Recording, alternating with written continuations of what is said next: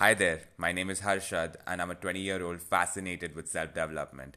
In this show, I'll discuss ideas and concepts that'll help you achieve a better quality of life and share my experiences of self experimentation with morning routines and productivity strategies. This is what works for you. Welcome back to another episode of What Works for You. Today, I want to talk a little bit about social media. So, this is from a conversation I was having with one of my friends the other day. And I wish I recorded that conversation, but sadly I didn't.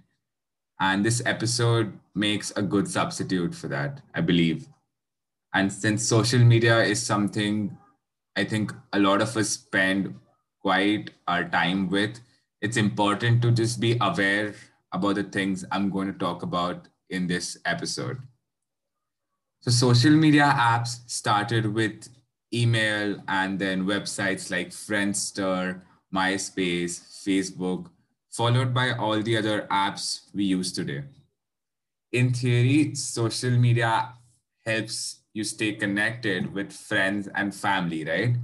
But that's not exactly how it's working these days because I think more and more people are struggling with limiting their usage on all of these networks. Social media has evolved into something more. It's now basically two organisms. The first one is content, and the second one is contact. Every app out there is a mix of both of these. Content is designed to entertain you on the app, be it viewing your friends' pictures from their trips to Goa, or watching short videos, browsing memes, or just following the daily check ins of your favorite celebrity. Contact, on the other hand, is texting or calling or video calling anybody in your circle. Both content and contact can be the same at times, like sharing a post with someone. Here's why I'm differentiating content and contact.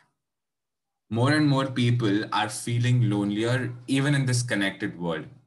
A study by NPR shows that 73% of heavy social media users feel lonely. And it happens with me too. Ever so often, I'll scroll all I want in my room, but I miss the warmth of human connection, being with my friends and just hanging out, talking about random stuff. That doesn't happen when I'm scrolling through a feed, right? It happens with a lot of other people as well.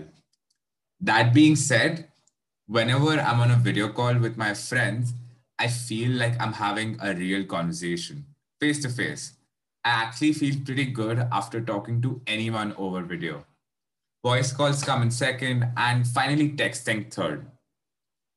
This might just be true for me, but let's speculate. I feel pretty good on a video call, yet scrolling doesn't help me much if I'm missing my friends and family. Remember the two organisms, content and contact. So I think that people feel lonely despite using social media because they're using the content functionality more than the contact functionality, right? 73% of heavy social media users, I think that they use content more than contact. And that is why they feel lonely because whenever, like I said, I'm on a video call with my friends, I feel pretty good. I don't think that I'm lonely or missing out or anything like that. So one of my friends can't go very long without using Instagram because she thinks she'll not be connected and miss out on stuff that's happening around. And I get it. But here's what you need to understand: content is not going to help you stay in touch. To feel that human connection, you'll have to use the contact functionalities of social networks. And I'm talking about real conversations, not sharing posts. In my opinion, social media keeps you connected only if you're using the contact part of it more than the content part of it. You can't possibly be consuming content all day long and then expect to feel that you caught up with your friends today just because you saw their pictures. Be very mindful about what you're doing on every social media app. Are you consuming content or are you actually connecting by contacting? To get a little deeper into content, it's not bad. It's important. I scroll and I watch episodes like everybody else. It's nice to have that entertainment in my breaks.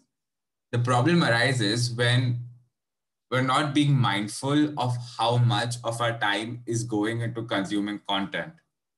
What I'm about to say next is a little counterproductive because I create content too, yet it's important to point this out. All of these apps, they've reduced friction to the point where it's effortless for users to stay on them. Features like autoplay or when the short video apps expand into your entire screen and the back button is invisible. All of these things are by design to keep you on the app for as long as possible. So, what can you do? Aside from using the contact functionality more, start tracking numbers. Take a notebook, make a grid, and start writing down how many hours you spend on social networks every day. Some of them have the numbers right there in the app. You can check how many episodes you watch every day or any other relevant metric that suits you. As soon as you figure that out, you'll become aware of where your time is going. And with a little effort, you can get it under control. This would be a good way to target the loneliness part of using social media as well as actually staying in touch with your friends and family.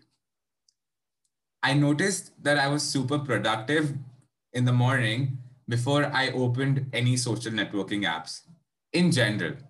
So after completing my morning routine, I realized that if I could hold off on opening these apps, I could go longer with focused work.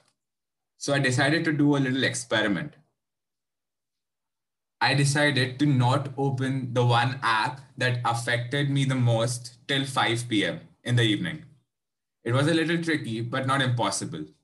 When I finally opened it after 5, I figured there must be a lot of things needing my attention, like unanswered messages or notifications. But guess what? Nothing changed. And that made me realize I didn't actually miss out on anything. Ever since, it's become a lot easier to not get distracted by that app. And so far, I think controlling my usage on the app is going pretty well. So that's an experiment I insist that you try for yourself. It'll make you realize how much of a role are these apps playing in your life. Are they really that important? Again, I'm not saying don't use them or using them is bad. I just think not being mindful about your usage or having the design of these apps distracting you from doing important work is something you should try and avoid.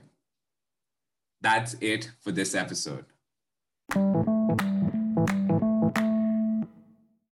Thank you so much for listening. I hope you enjoyed this episode. If you'd like to stay tuned for future episodes, feel free to subscribe.